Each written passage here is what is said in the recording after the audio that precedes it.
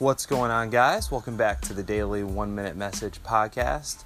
So one thing I've thought about is how in my time following God, I have repeatedly, time and time again, felt called to step into opportunities that are way bigger than me.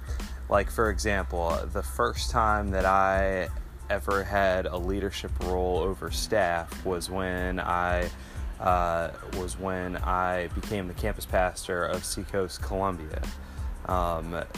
Then after that, I became the campus pastor of Seacoast West Ashley, which is a bigger campus that has more complexities than I experienced at Seacoast, Columbia. And I literally could go on and on about the number of times that I've said yes to stuff that I felt called to or felt like it would be a good opportunity, but was way bigger than me. And this is just one of those things that I think is part of the deal when you're following God.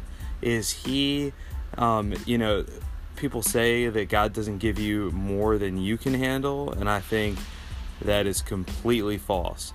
God doesn't give you more than He can handle.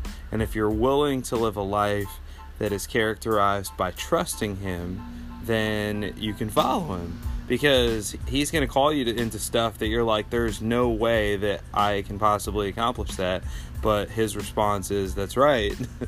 I'm calling you into it because I'm going to do it through you, and I'm going to equip you along the way.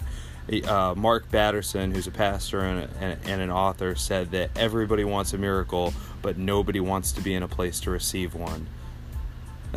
Everybody wants a miracle, but nobody wants to be in a place to receive one. I mean, how true that is. It's like, yeah, I want to see miracles in my life, but I don't want to be in desperate situations where a miracle is required. But, you can't have your cake and eat it too. If you want to experience life of miracles, you've got to, like the Israelites, be in between the Egyptian army and the Red Sea.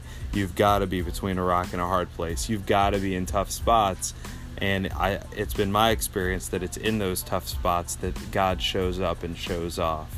So just some thoughts. You're going to be, if you want to follow an extraordinary God, you're going to find yourself in crazy circumstances, but that's okay because He's going to equip you along the way.